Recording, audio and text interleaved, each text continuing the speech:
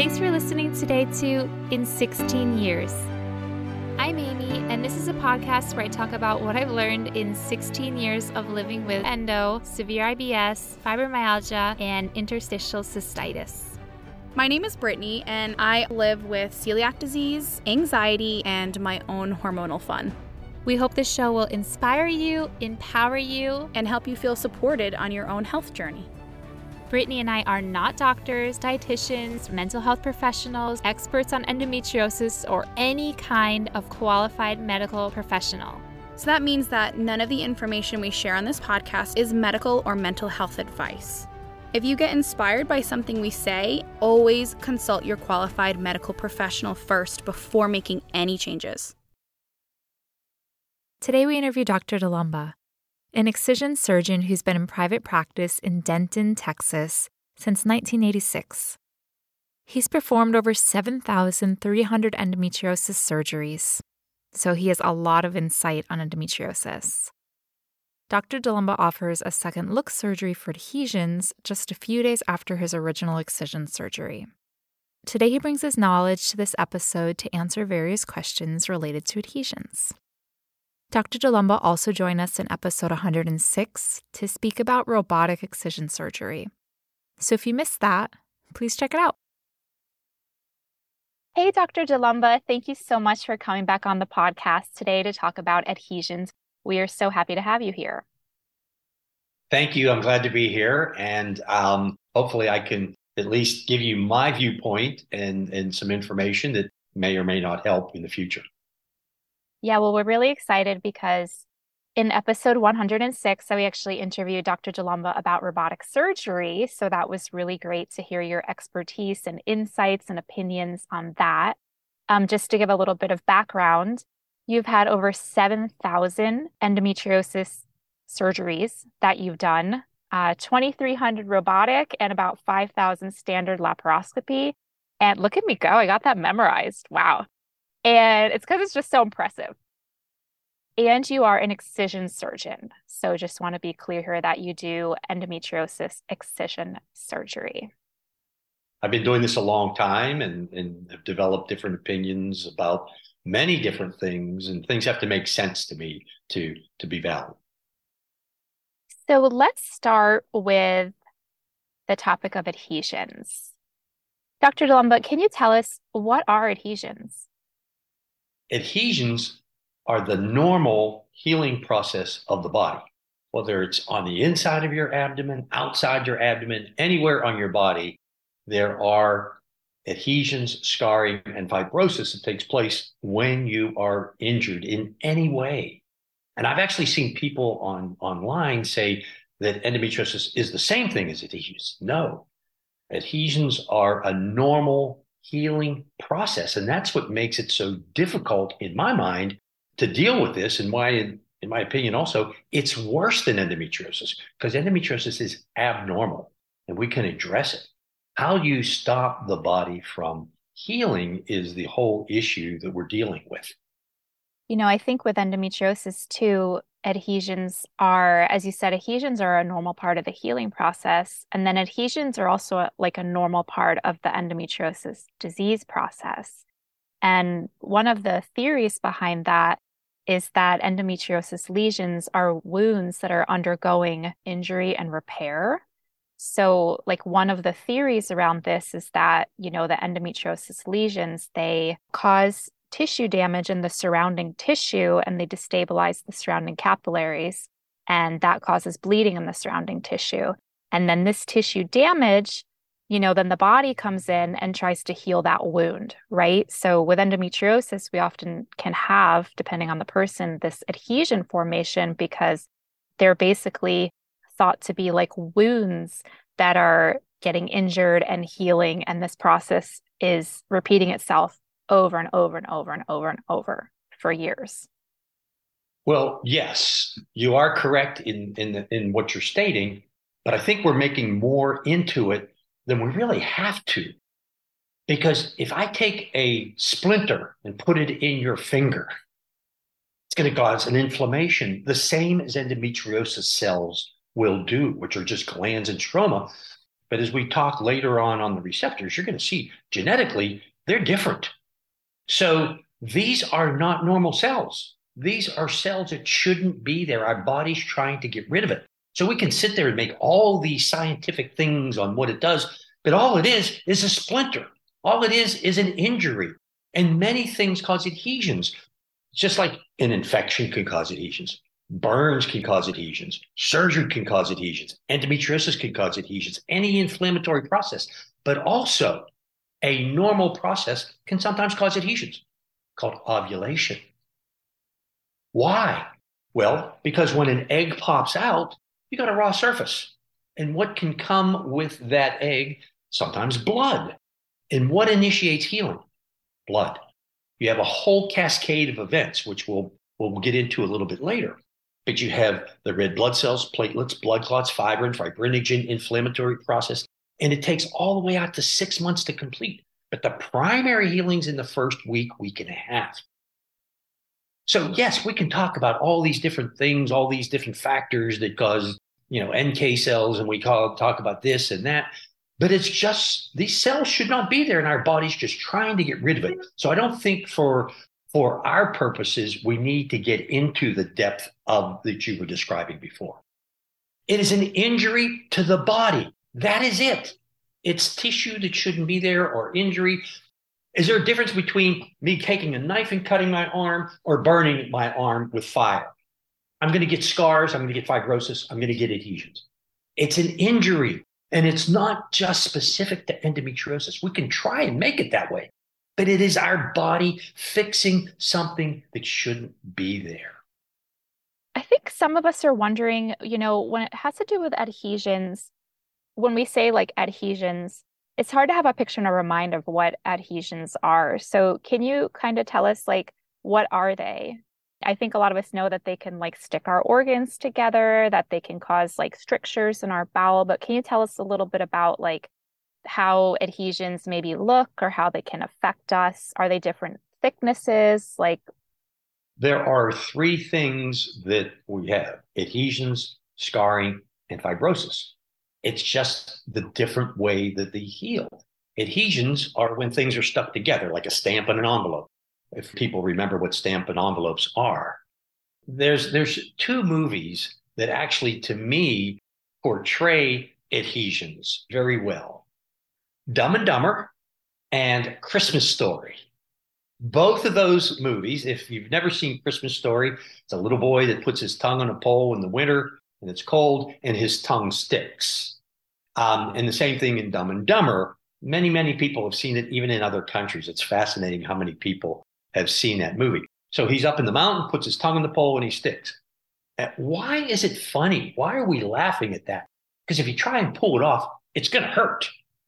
Yeah, you laugh at it in a movie, but when they're your adhesions, some patients can look up online in 2015, a fireman in New York had to have a face transplant because he was in a fire, was severely burned, multiple surgeries because the skin starts to contract and pool. And so they actually did a whole face transplant. And so you look up New York City fireman face transplant, and they'll show the before and after, because he was going blind as the fibrosis started to squeeze. He couldn't see out of his eye, no matter how many surgeries they did, because the body continued to heal. Burn victims, look at a burn on the outside on your arm or your hands, and that tissue over time, it's fibrosis, it's scarring. I've got a big scar on my arm. That's all three things: adhesions, scarring, and fibrosis are all the same thing. It's just different aspects of it. I don't know if that's explained it enough to you. I think so. I think, yeah, it's hard to conceptualize things as a layperson when we're not scientists or, when we haven't seen the body anatomy. But I mean, my understanding is, yeah, like you said, adhesions are a normal part of the healing process. They're a normal bodily function, I guess you would say. And then, yeah, I think we all know what a scar is because we've all had scars. And then fibrosis, like you said, is the tissue is getting more fibrotic. So what does that mean? Like, I don't know, tighter, more taut, Yes. thicker, pulling together, like less flexible. And then it sounds like adhesions is when like that fibrosis is actually like sticking one thing to another. So that's when like my bowel is stuck to my ovary, or my bowel is stuck to my vaginal wall, or that guy in Dumb and Dumber, his tongue is stuck to the ski pole. You're absolutely correct. And, there's also on adhesions, it can be bands. And that's why the surprising thing is 30 to 60% of bowel obstruction, it's when the intestines get blocked, is from adhesions, scarring, fibrosis. But it's bands, and it's like the intestines are always moving. And if they get trapped in an adhesion, a band, then the bowel swells and it can't come out of that. And that ends up in a surgery because that is, a life-threatening problem then. I've seen patients lose their kidney from endometriosis because, yeah, when you cut it out, it says rare cells of endometriosis. But what happens is it's the fibrosis around it that just starts to squeeze. The same thing even with bowel. Yes, there's endometriosis eroding into the bowel, but you also have fibrosis around it that's just starting to squeeze it, and it's harder to get bowel through these decreased caliber areas. So that's the problem with adhesions. Yes, endometriosis is horrible, horrible. Wish it wasn't around. But it's the scarring, the healing process of having something on the inside of your abdomen that shouldn't be there is what makes it so bad. Do you think with endometriosis, there's typically a tendency for fibrosis? Like, do you think that as the disease progresses, the lesions become more and more fibrotic over time? They can. I've seen patients with endometriosis everywhere that had no adhesions, no fibrosis, no scarring other than locally where the lesions are. So yes, they can, and some of this is our genetic makeup on whether how we're going to scar, whether they're going to be a nice looking scar, bad looking scar. And this actually leads me to something we may talk about at the end about my classmate from medical school in 2019 won the Nobel Prize in medicine. And in 17, I wrote him an email and we went back and forth. And I actually gave him something to think about, which was fascinating. Like, wait. At the time, he was a potential Nobel Prize winner. He did some studies. When I realized what the studies showed, I'm like, he's going to get the Nobel. And sure enough, 1 year later, he did. And it has to do with adhesion, scarring, and fibrosis. And I'll get into that later, but not right now. Because that's still at least a year or 2 to 3 away. It's fascinating. The world is going to change. I have read in some, research articles about endometriosis, and they talk about like tissue remodeling. So when you were talking about how in some cases there could be like a very small lesion that actually has glands and stroma, but then like around it can be like a huge fibrotic knot or like bulk or whatever. Is that what it's referring to when it's talking about tissue remodeling? Yes, that's actually the whole aspect of adhesions. It's scarring, fibrosis, adhesions. And over time, they do what we call organize. Because initially they're very thin and filmy, the majority, and they start to build a scaffolding. That actually happens in the first couple of days, which is amazing. Actually, when I did my fireside chat at the summit with Dr. Young, I put a little article up there, just a blurb on the healing process. You start healing the instant you're injured, no matter what it is, fall down, cut yourself. You're healing right away. And it takes about a week for that to really complete that primary healing. And after that week, it's just architectural changes for the next 6 months. So again, it's the lesion that started the injury is endometriosis. But what then continues on from there is the scaffolding, the remodeling, all of that of the tissue surrounding it. I guess that leads me to another question is how fast do adhesions form? So as you said, that like over time they continue that like remodeling, but how How fast do adhesions form? I actually have heard doctors say, "Oh, you don't get adhesions for about 8 months." I'm like, "What?" And then I hear other doctors, they publish books and they just say things, like, oh, my patients don't get adhesions, or 5% of my patients get adhesions. I'm like, so they don't heal? I mean, it's like spaghetti and meatballs in there after surgery. It's all in there touching. You don't think there's a potential of these things sticking? It's just amazing what we say and what we do without actually thinking. So, as I had mentioned earlier, the instant there's an injury, say surgery, when you cut something, that healing starts right then. Red blood cells, platelets, the whole cascade. But by day 3, and this is from Gynecology and Obstetrics 2009, they have preventing adhesions in obstetrics and gynecology surgery. They begin immediately. By day 3, you're already forming the foundation of these advancing adhesions. By day 5, you're starting to see increased vascularity and inflammatory cells. And this is their statement, not mine. No new adhesions form from that surgery, from that injury, after day 7.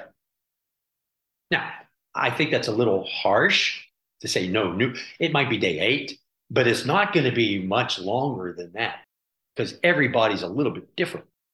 But when I go in on, and we'll talk about this later, when I go back in on day 5, organs are stuck.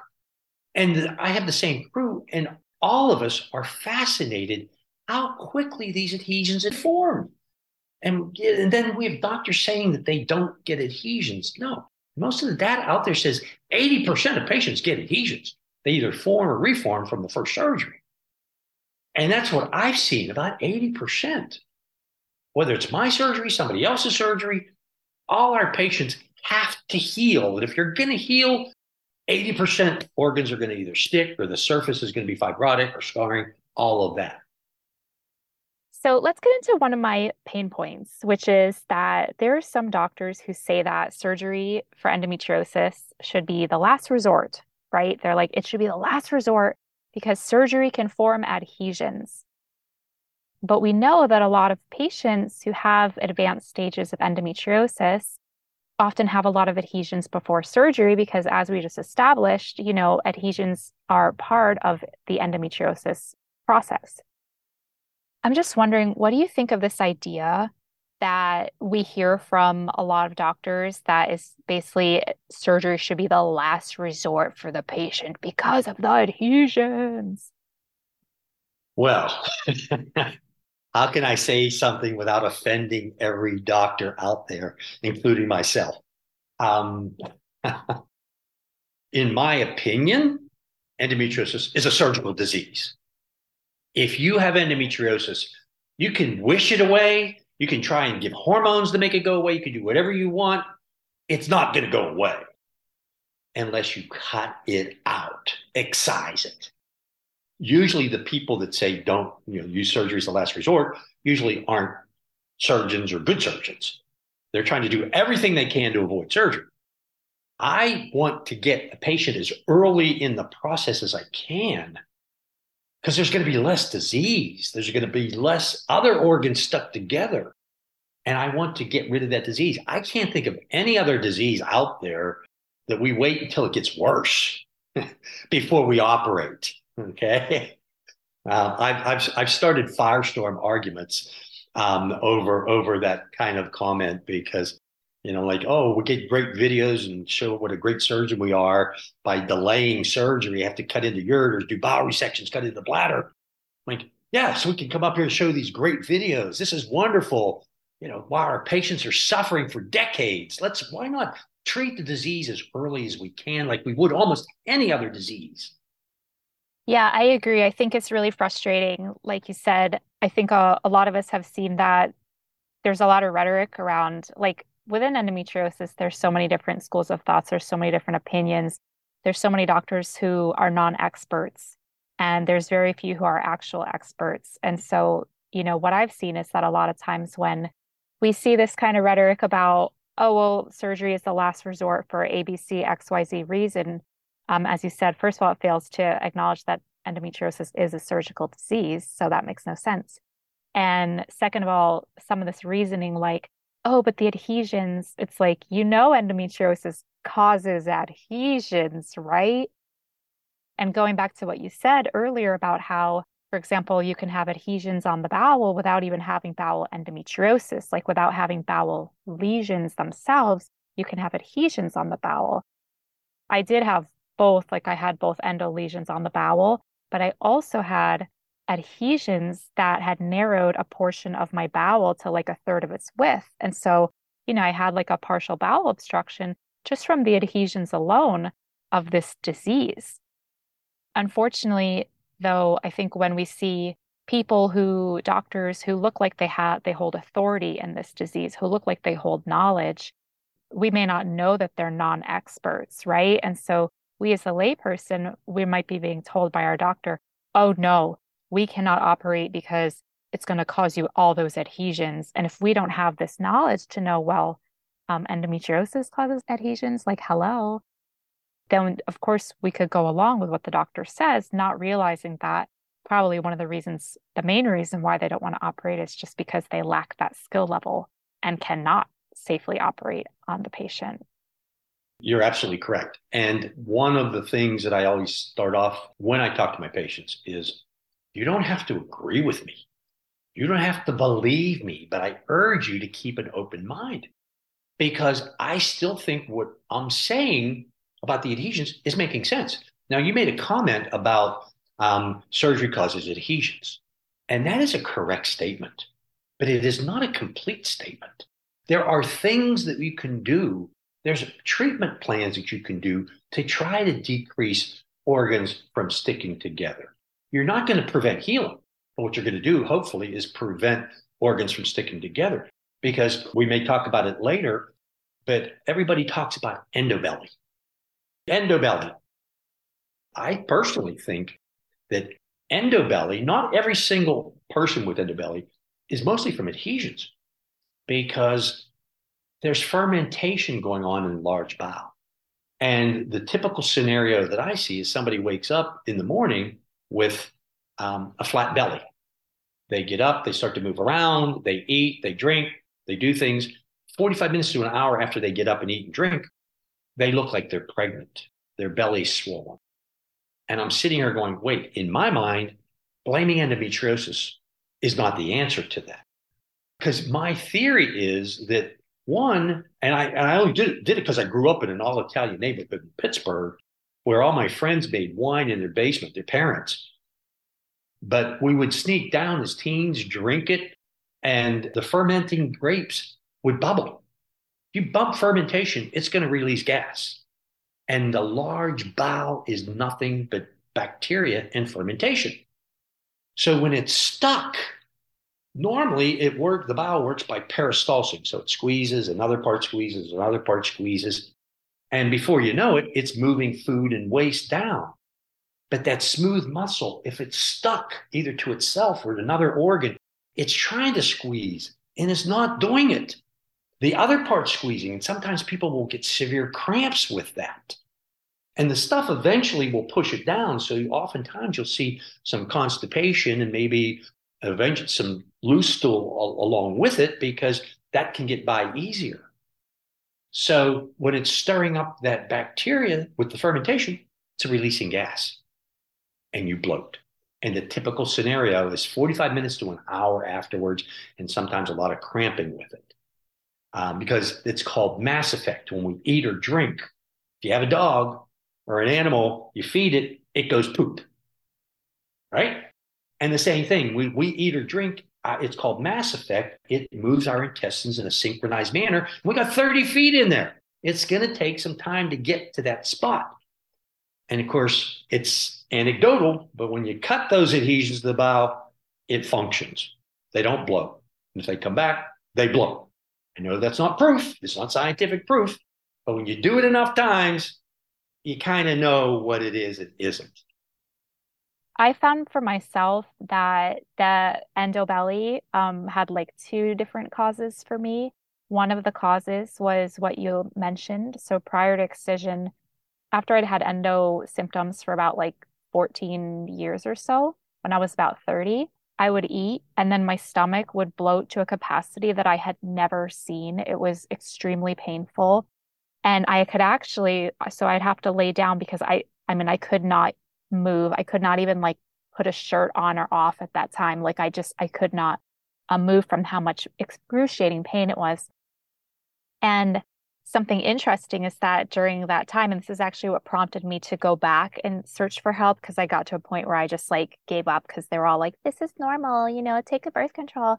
And this is kind of what got me to be like, no, I think something really serious is going on in my body because then I would lay down and I could actually hear my intestines gurgling and I could actually feel the peristalsis, which I don't normally feel, but as it turns out, I had like a partial bowel blockage. So this really happened when I ate some of those like foods that cause like a lot of bulk or like a lot of gas inside of me. But I could feel my intestines gurgling and trying to have peristalsis and like making these noises and the bloat was enormous and then it would take like over a day of fasting for it to like go down and then I would just be releasing gas. And when I say releasing gas, I don't just mean like a fart here or there. I mean like 30 solid seconds of air, just like like when you let air out of a balloon. Anyway, so that was very fascinating. And once I had excision surgery and the bowel blockage was removed and all the adhesions were removed, that type of bloating went away for me. But I will say that I actually did have SIBO, and it wasn't until I had my SIBO treated, and it took about 5 treatments because it kept relapsing and recurring, that now I do have like the flat, no more endo belly. So I think there can be multiple factors depending on the patient. And I did say it's not all because, again, I do mention SIBO, SIBO, small intestinal bacterial overgrowth, because it can cause bloating, but not the bloating that's 45 minutes to an hour afterwards and it's squeezing and it's triggered by the intestines moving. So again, not every bloating. People can bloat from some of their hormones. I mean, there's a lot of reasons why people bloat. And I don't know, did you have pain when it was in that area? When the bowel was trying to peristalse? Yeah, and the pain was outrageous. I mean, I Horrific. could not even believe that the pain, it was a very different pain than like my period pain. Like it was very different from that kind of endometriosis pain. It was like a very specific intestinal pain. And I got to a point where I only ate smoothies and soups because, I was just nothing could pass through my bowels. And of course, I didn't know at the time I had a partial bowel blockage. I found out later during surgery. And the doctor said, I don't know how you were going to the bathroom. And I was like, well, that's validating. But yeah, so, and it's sad because, these are very serious situations. And unfortunately, for many of us, we go to the doctor and we tell these stories and that they're just like, oh, that's like a normal part of your, that's like normal. You're like, I don't think so. Or they say all the different things like, oh, you should just lose weight or like you just need to eat healthier, whatever that means. And so yeah, it's good that we're talking about these things. I think a lot of people have, first of all, a lot of questions, but second of all, different people have endobelly, different people have different kinds of pain. So it's really good to try to talk about these things so people are more aware of what's going on with their body. I agree. And that's why I'm so passionate about adhesions is the same passion as with endometriosis because they go hand in hand. And you can't talk about one without the other. It's just like doctors saying, let me give you birth control pills for endometriosis to sit there and say, my patients don't get adhesions after surgery. To me, it's the same. We're ignoring a huge, huge portion of the pain. And that's why oftentimes the pain from adhesions is more chronic. When you start off with endometriosis, it's a little more cyclic. And then the pain as you get older gets longer and longer, and then it's hurting all the time. That's from the adhesions aspect, the fibrosis, the scarring. But it was initiated from the endometriosis. So you got to get rid of the disease process, but you also have to address the adhesions from that and also from the surgery too. So that's really interesting what you said about the pain. And I know some of us are wondering, is there any particular type of pain that could indicate adhesions? Or is it often hard to tell if our pain is coming from endometriosis or from adhesions? Well, again, having been doing this for like 37 years, you start to get some impressions. It takes us a long time to beat things into our head. Here's some fascinating aspects about, in my opinion, and again, anecdotal, is the types of pain. If somebody has an ovary stuck to their pelvic sidewall, many of those patients have hip pain. Why? Well, the difference from where the hip joint is and where the ovary stuck is about maybe a quarter inch, half inch at the most. And then when that ovary is stuck, if it's stuck, and they're trying to ovulate, it's going to be extremely painful because it's trying to pry that off. Just like in the beginning when we talked about, Dumb and Dumber and the Christmas story with the tongue on the pole, you're trying to pull that ovary off as the egg grows on that ovary to more than an inch. So of course it's gonna cause pain. It's trying to pry it off. It hurts. So yes, that's a specific type of pain. Then we already talked about the bowel pain. One of the reasons, in my opinion, that bowel pain hurts so badly is that it's smooth muscle and it's not smart muscle. It will just continue to keep trying to squeeze to the point where it cramps. And that pain, I've experienced it. I was in Nigeria in 2016 and came back with a parasite. And all I remember was laying on the floor, not even able to think with the sweat pouring off me. I couldn't think. And, just praying for some relief. And I thought to myself, if my patients have a fraction of this pain, how do they live from day to day? And trust me, I've had a lot of surgeries. I've had my chest cracked. I've had my, knee surgery. I've had, a lot of surgeries. So I know what pain is. Bowel pain to me is some of the worst that there ever is. And when you have adhesions or stuck bowel to the ovary, anything. And of course, we already explained about the bloating with adhesions there. Certainly, if the bowel is stuck, called the obliterated cul-de-sac to the back of the uterus, you're trying to get poop through a hairpin turn. It's going to hurt. That's the thing. The types of adhesions there that you'll see is mostly to the ovaries that you'll see specific pain in those areas. But other than that, it just gets chronic more and more and more because those adhesions don't go away. Endometriosis may be a little more cyclic in its nature. So to me, when you're hurting all the time, there's usually going to be adhesions in there. Thank you for giving your opinion and your insight on that. And also, thank you for validating just how painful endometriosis is, because I think we know that the NHS stated it is one of the top 20 most painful conditions. The NHS stated this, I think, in 2018, and it's just been really validating as endometriosis patients because we're constantly told, no, that pain is normal. No, you have a low pain threshold, blah, blah, blah. And it's like, no, this pain will throw you to the ground and incapacitate you. So thank you for recognizing our pain and also our strength. I guess since we're on the subject of pain, sometimes I hear from patients who they've already had excision and then maybe like a year or two later they start like complaining of pain, right? And they're having like constant pelvic pain oftentimes. So they go to their doctor, they get an ultrasound. The ultrasound seems to show signs of adhesions, right? Seems to indicate that there could be adhesions in the pelvis. Of course, this is case by case, but do you think that adhesions are a good reason to reoperate on a patient? Because I hear from a lot of patients, their doctors saying like, well, we don't know if endo recurred or not, but it's just adhesions. It's no big deal. Like, we don't operate for just adhesions. General surgeons and therefore gynecologists believe this.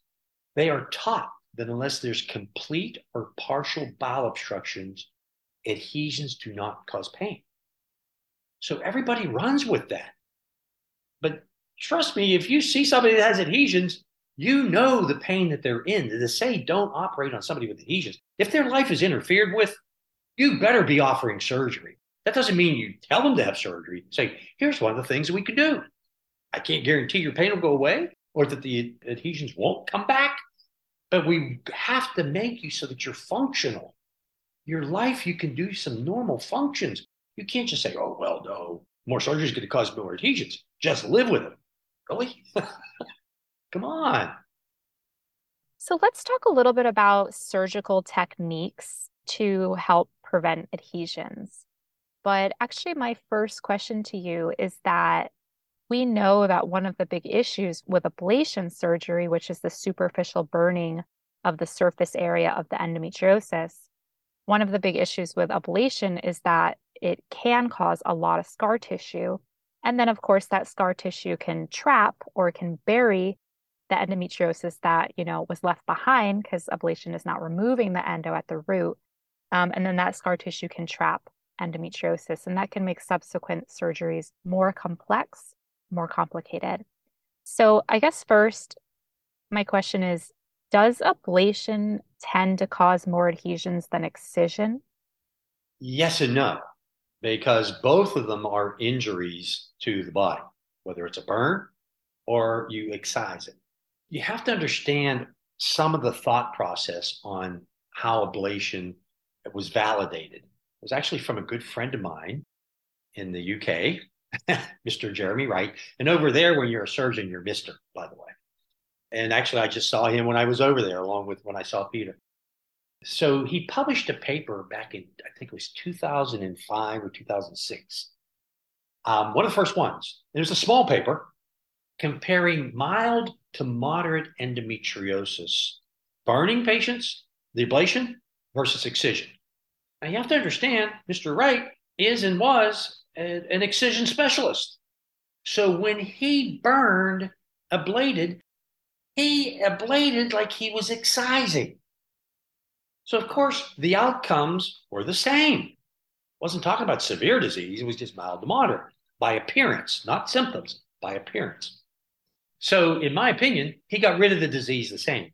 There's a second thing that they didn't take into account were adhesions. You're going to probably get adhesions in both of those because both of those areas have to heal.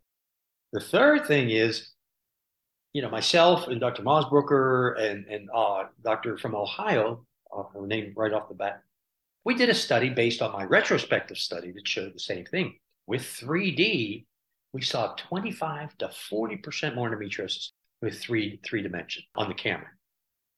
So if you're using 2D, which they did, maybe he missed 25% on both sides. And of course, they're going to have same outcomes.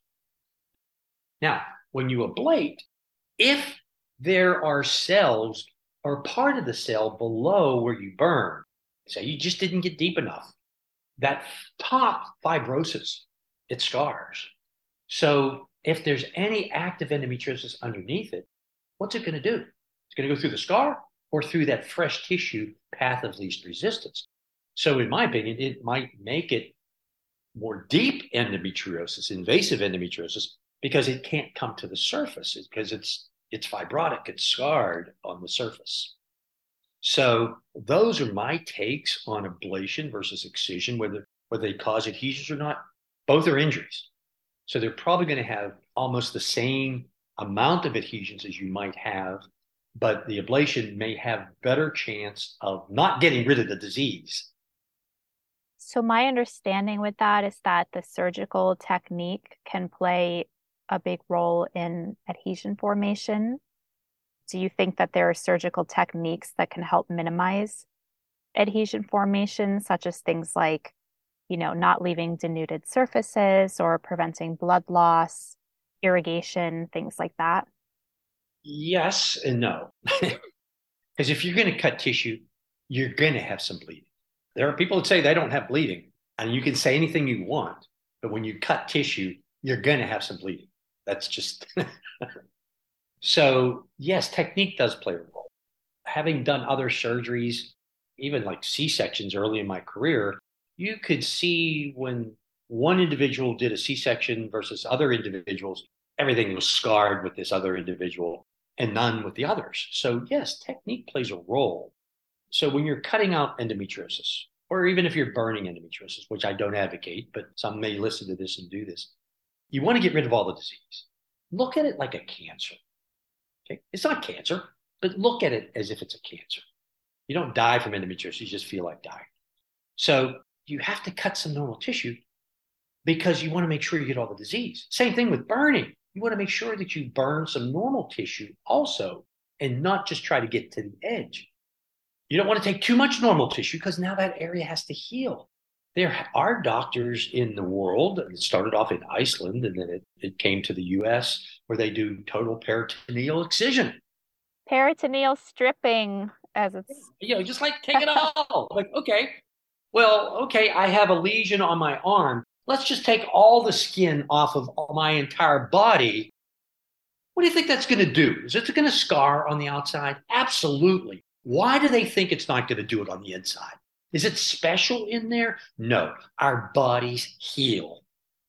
I think there are many experts who frown upon total peritoneal excision, or also known as peritoneal stripping, due to that reason that why take healthy tissue when you can just take a healthy margin around the endometriosis.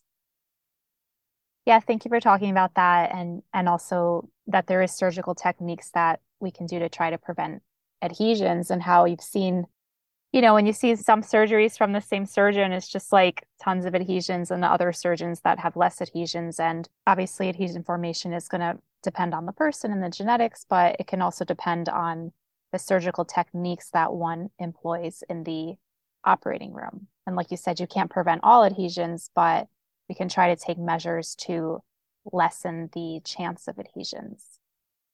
Absolutely. And don't forget, we need to talk about treatment plan because there's things after that, besides that, like accuracy and precision, getting rid of all the disease, taking some normal, not too much normal, but certainly technique plays a role too. You don't want to be rough with the tissue, even if it's robotic or laparoscopic or even open surgery.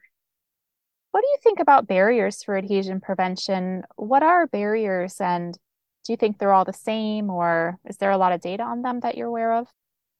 Sadly, there's not a lot of data, which is kind of ironic. Is when I was in medical school, basically a first year medical student, because where I went to medical school, University of Pennsylvania, they put us in the clinics in your first year. So I happened to be on an OBGYN rotation, and my assignment was adhesions, barriers. And so pretty much almost everything out there does not work. There's a lot of barriers. So just like I had described earlier with the movie Dumb and Dumber and the movie Christmas Story, that if you put your tongue on a pole and it sticks, if you put a piece of cardboard between the tongue and the pole, it won't stick. And I actually mentioned cardboard for a reason, because one of the two products that are indicated to prevent adhesions is cardboard. And we have doctors using it today. They got approval in the 1990s, not 1890s, the 1990s, to prevent adhesions laparoscopically. It's called Interseed, Interceed. If you look it up, it's regenerated cellulose, plant cell wall. And if you look those up, it's cardboard. But they did some studies, got FDA approval, and now everybody thinks, let me use it because it's cheap. But it's worse than super glue. I would rather somebody not use any barrier than use Interseed. So I've used everything. I used Arista, which is made from potatoes. I used Co-Seal, which is a polyethylene glycol polymer. And I thought that was great, but so many patients had so many inflammatory responses to it. Different gels. Oh my gosh. I used PRP. PRP is great for healing. It has an abundance of this inflammatory cell called interleukin 8, which is inflammatory. You don't want inflammatory cells. That's what initiates all of our healing cascade and why we scar. I don't want that. Then there's Adept, which is the other product that's indicated. And I know some of the docs that were involved in the studies, and even they said it didn't work.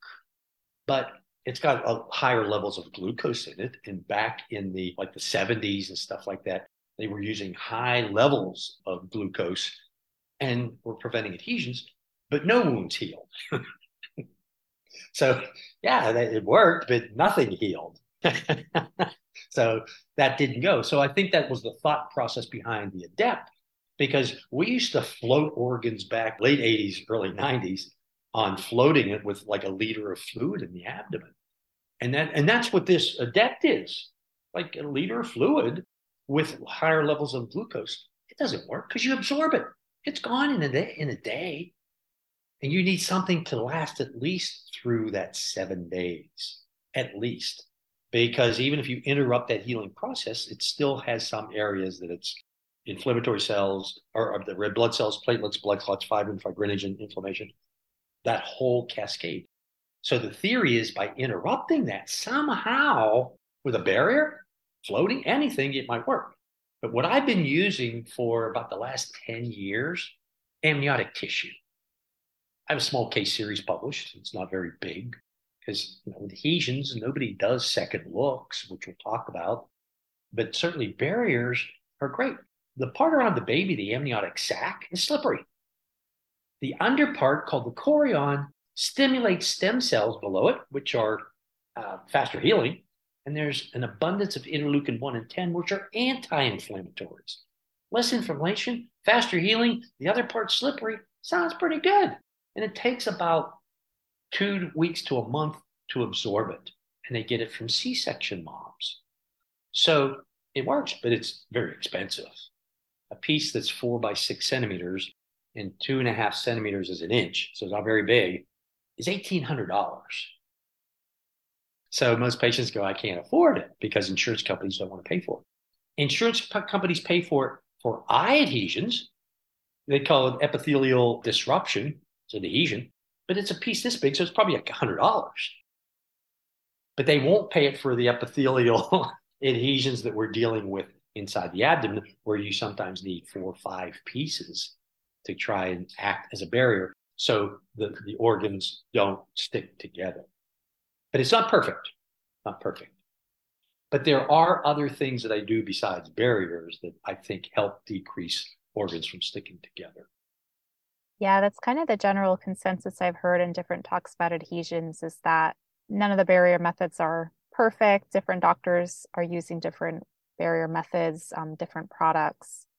But as you said, adhesions are a normal part of the healing process anyway. So when you had that adhesion that worked so well that you couldn't even heal, the body couldn't even heal its wound, that's pretty funny.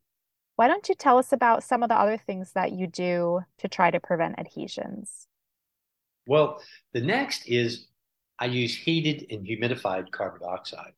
There's only a couple companies out there that do make the insufflators, the device that blows your abdomen up during surgery, that have that. The inside of your abdomen is wet and warm, like 99 degrees, 100% humidity. It's wet and warm.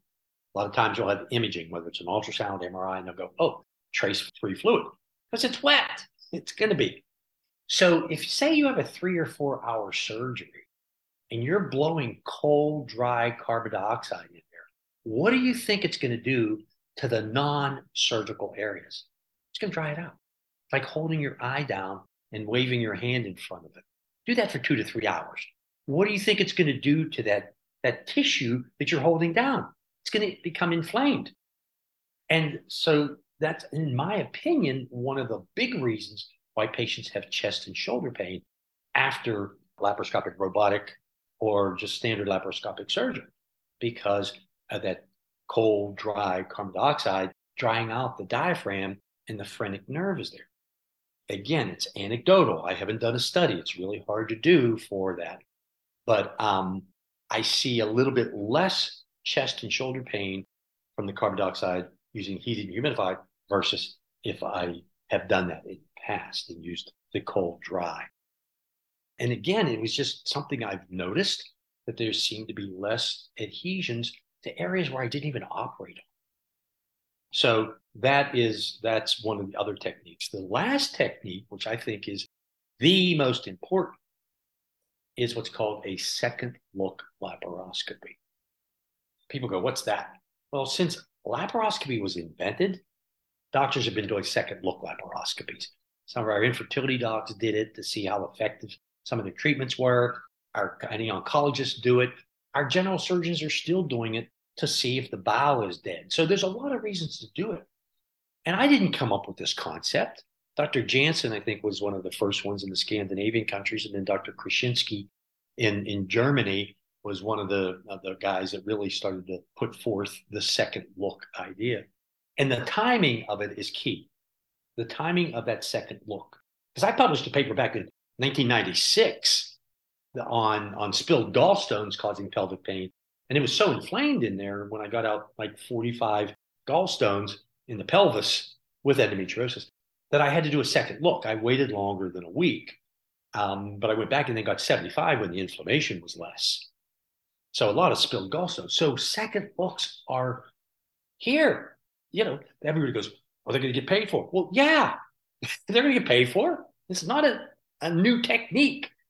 So what you do is within 3 to 7 days, you go back in and look for any adhesions that may have formed or reformed from the first surgery. Why? As I said, you want to interrupt that cascade of events that I've been talking about from making an adhesion, from healing. So if organs are stuck together and you pull it apart during that time, theoretically, it's not going to jump back to the start because it hasn't completed its healing process. If you wait past a week, week and a half, you're wasting your time. And I used to do 7 days. Logistically, it worked with my surgical schedule, Wednesday, Friday. But then I found that if I moved it back to 5 days, it seemed to be a little more effective. I get a little bit greater percentage. And as I had mentioned earlier, my whole crew, myself, I've been doing this for a long time. And I look in there and I can't believe how fast these adhesions form. How fast they form. And even when they form fast, doesn't mean you're going to have symptoms right away. Some of my patients can tell. I ask them, usually they're feeling really good for like 2 days after surgery. If I do it on a Friday, Saturday, they feel pretty good. Sunday, they feel good. Monday morning, pretty good. By Monday evening, they're starting to feel something. Tuesday, they're like, "Oh, yeah, it's there." And Wednesday morning, they're like, "Yeah, there's something right here on this." And they point. Go in there. A lot of times there's adhesions, but they might not feel it. The typical scenario when the adhesions form is 3 to 6 months. They feel pretty good, and then they start to feel things. By 8 months to a year, they're right back to where they were, and they go, "My endo's back." 3 to 6 months. I'm not a very good expert if the endo's there in 3 to 6 months, okay? Although we have seen it in a month, endometriosis, after it's been excised from experts in a month. It's fascinating, this disease, how little we know about it. So back to the second look. So the timing is crucial. So when you get in there, most of the time I'm using some high pressure water, hydrodissection, or just pulling it apart. And I think Dr. Krasinski in Germany used 4 days. But again, 3 to 7 is key. And the closer you get to 7, I think the percentage goes back down a little bit. So it turns out that about 80% of patients that have surgery either form or reform adhesions. So they might have had adhesions before, cut them, and 80%. There's 20% that don't. And you don't know who it's going to be. I just did one this morning, the second look. I thought for sure she was going to have adhesions. I did a lot of dissection in there. There were no adhesions. I was shocked. And they had barrier. They had placenta there that I was going to use, didn't have to use it because it's not stuck. There's no adhesions. So again, 80%. That doesn't mean all 80% will hurt in the future, but a huge percentage of those will. In the Scandinavian countries, they did a third look, which we wouldn't be able to get through any studies here, to see how effective the second look was. And it turns out that 70% did not grow or regrow, but 30% did. So even when you pull it apart, it's not a guarantee. But by using accuracy and precision, the heat and humidified carbon dioxide barrier, and the second look, I can maybe get it to the mid-70s. It will never be higher than that. Your body is going to do things in spite of what we try to do and prevent the adhesions. So to me, the second look is such a, if anybody has chronic pain and there's adhesions, Why would you not want to do a second look? Because again, the argument from other doctors is don't have any more surgeries, you're just going to get adhesions. And that is a correct statement. But if you do the things that I just described, you're going to decrease that by maybe 70%. And if your life is so interfered with that you're opting for surgery, you can't function normally, give me that 70%. I'm sorry. And I don't tell my patients to do it, not with a 25 to 30% failure.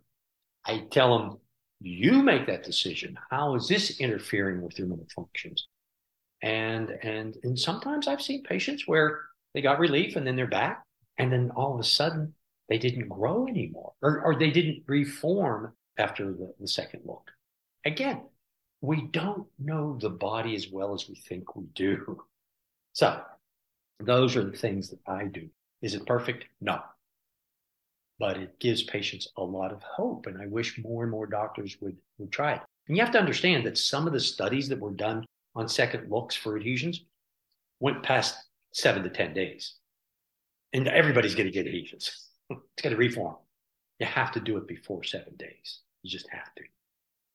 Thank you so much for explaining about that. So basically, you're doing the second look surgery, and what you're doing is you're going in and you're actually looking for adhesions. And then you said you're using like some different techniques to basically separate or remove the adhesions that are forming. Really, one of the goals of going in there, and as you said, like it matters when you go in, right? So now you're going in at 5 days because you've seen like that's the best time to go in and see when these adhesions are forming. But one of the goals of going in is to try to separate those adhesions. That doesn't mean that the patient won't continue to form adhesions in the future, but at least you can get in there and like break up some of those adhesions that are in there now. And you saw even with the places where they can do a third look surgery, that patients still have adhesions forming even after the second look was done and adhesions were broken up. So as we keep saying, adhesions, they are just like, they are a normal part of the healing process. And it's really depending on, as you said, surgical techniques and things that we're doing, but also it's dependent on the person and their genetics and like their capacity to form adhesions.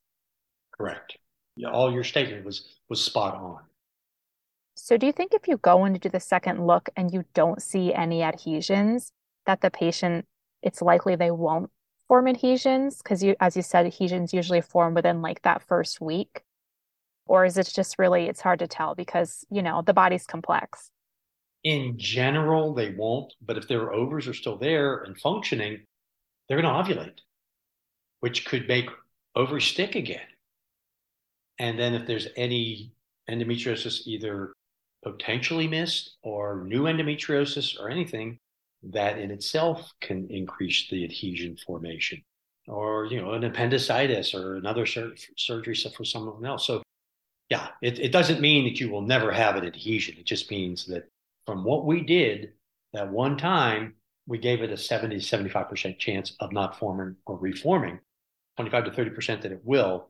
But that again, I wish it was perfect. It is not. But it's, in my opinion, those things that I've said, you have to have a plan. You can't just say, oh, cut your adhesions, you're good to go. And then it's all touching in there as soon as you take the air out. No, I've seen so many patients tell me that. You have to have a plan. So as you were saying, second look surgery happens in other specialties, but it's not something that's very common in endometriosis. So I was wondering, well, I do know that with your second look surgery, you're charging a much lower price. It's not as complex of a surgery. It's usually pretty quick. Do the patients have to do bowel prep again, or they don't have to do that? No bowel prep unless they want to, because we already know what's there. And there's no cutting. I'm not cutting anything because it's just like, if you could put super glue on your fingers and you stick it together, if you pull it off, if you wait till it's solidified, it's not coming apart. But if you pull it apart, you can. And that's the whole theory, is we're pulling it apart before it finishes its whole cascade of events. And therefore, it's not smart healing, and it may not, in 77% of the time, jump back to the beginning. Therefore, they may not have as many adhesions. So, what about ovarian suspension to try to prevent adhesions? What is ovarian suspension and do you use it or what do you think of it? I did use it and I stopped because I have a small video on Facebook somewhere. It's like a minute video where at the end of the case, there were no adhesions and I suspended both ovaries. And then I went back. That's when I was doing a week, went back a week. And I succeeded in keeping the ovary from not sticking to the pelvic sidewall because it was all raw underneath there. The bowel stuck to the sidewall and stuck to the ovary 1 week. And you can watch me separate them. Like some of the omentum attached to the bowel grew into the stitch. And it wasn't like that at the end of the case. 1 week. And I'm like, I succeeded, but I failed. So we're trying to suspend them by doing it. And of course, one doctor does it for a day. I don't know if that's enough time. Would 3 days be better? I don't know. But by a week, it was like they were glued together. So suspending them does not prevent adhesions. And it can be very painful because it's like a stuck ovary. That's how you learn that ovary stuck hurt. Because when it's stitched, it can hurt. So I stopped doing it because the success that I was getting didn't warrant it because I was doing second looks to see how beneficial it was. So you suspend it and you cut it and you pull it out and you think, I'm a great doctor, but you don't know what the inside looks like because you're not doing a second look. You have no concept. You don't know if the barrier is working. You don't know any of that because you don't look. So you're guessing about what your outcome is. So, last question in reference to adhesions is, can hormonal suppression help with adhesions? Can taking hormones either prevent adhesions, slow adhesions, or remove the existing adhesions that a person has? Well, it's never going to remove adhesion that you have. I mean, that's so if I take hormones, my scar on my arm is going to go away? No. So that is not a valid aspect. This is like a question to answer a question. If you get cut on your arm, whether I'm taking hormones or not, will it make a difference? Probably not. In general, hormones will not prevent adhesions from forming. I know there were some studies back in the late 80s, early 90s that there were less adhesions in a menopausal state. But I don't think that that's really a valid aspect. Having gone in on second looks, you see what's they're not. So if they're in menopause, I see the same amount of adhesions, whether they're on hormones, artificial, their own. No, to me, you heal if you heal.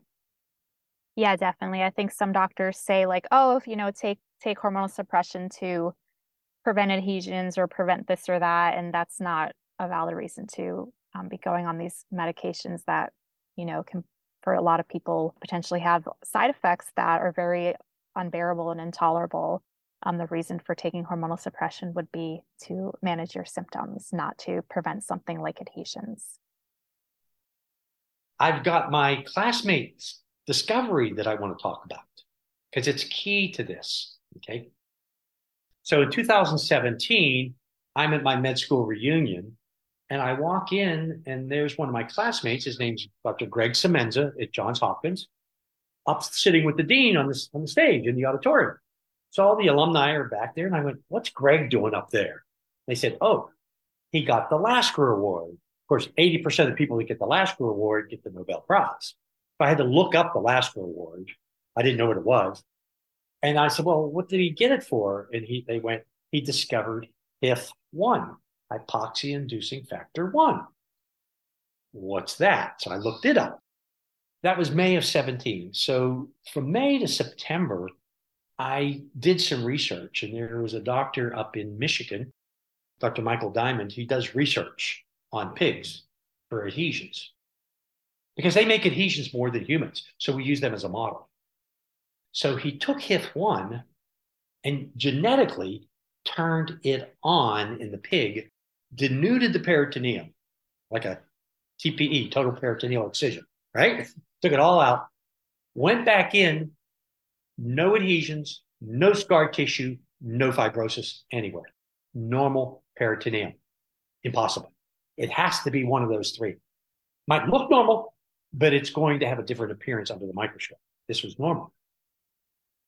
All of a sudden, I'm sitting here reading this article and I'm like, oh my gosh, bing, and it triggered a memory from 1991 when I used to do obstetrics, OB. I can't even spell it now. I had a patient who the baby had at the time, it was a 100% fatal problem, but it was a good outcome. The baby had a diaphragmatic hernia on the left side. So what happens is during development, the intestines migrate in, babies are born, they can't breathe. By the time you recognize it, there's nothing you can do. But since we did an ultrasound in like 30 weeks, found it, we were going to send her to Loma Linda, California, because they were one of the first places in 1991 to do fetal surgery. They said she's too far along. We didn't have ECMO in Denton or heart lung machine. Sent her to Dallas, delivered the baby. And about 8 years ago, surprisingly, the mom brought her by, showed us the big scar, good outcome. But when I was talking to Loma Linda, they said, here's an interesting fact. And actually, Dr. Jung mentioned this in Florida. Kind of got the timing different, but if you operate on a fetus before 24 weeks, they're born without a scar. You operate after 24 weeks, they have a scar, and nobody's figured it out. Some people think it's the amniotic fluid. I'm like, well, there's amniotic fluid at 25 weeks. Why did it work at 24 and not at 25 of making scars? And all of a sudden I went, oh my gosh, I just figured it out. So I wrote my classmate an email. I told him I don't do research. I'm not trying to steal his discoveries or anything like that. I said, I just have adhesions and I want to see what you think about this. I said, for one, before 24 weeks, the fetal skin is so thin, there's no capillaries. There's no blood flow. It's hypoxic. HIF1 is on genetically. So we just grow normal tissue, normal skin. If you take a salamander and you pull the tail off, a normal tail grows back. It's not scarred, not fibrotic. It's normal because genetically they may have their HIF1 on. So he answered me in 20 minutes. And that was key because he says, you're spot on the no scarring.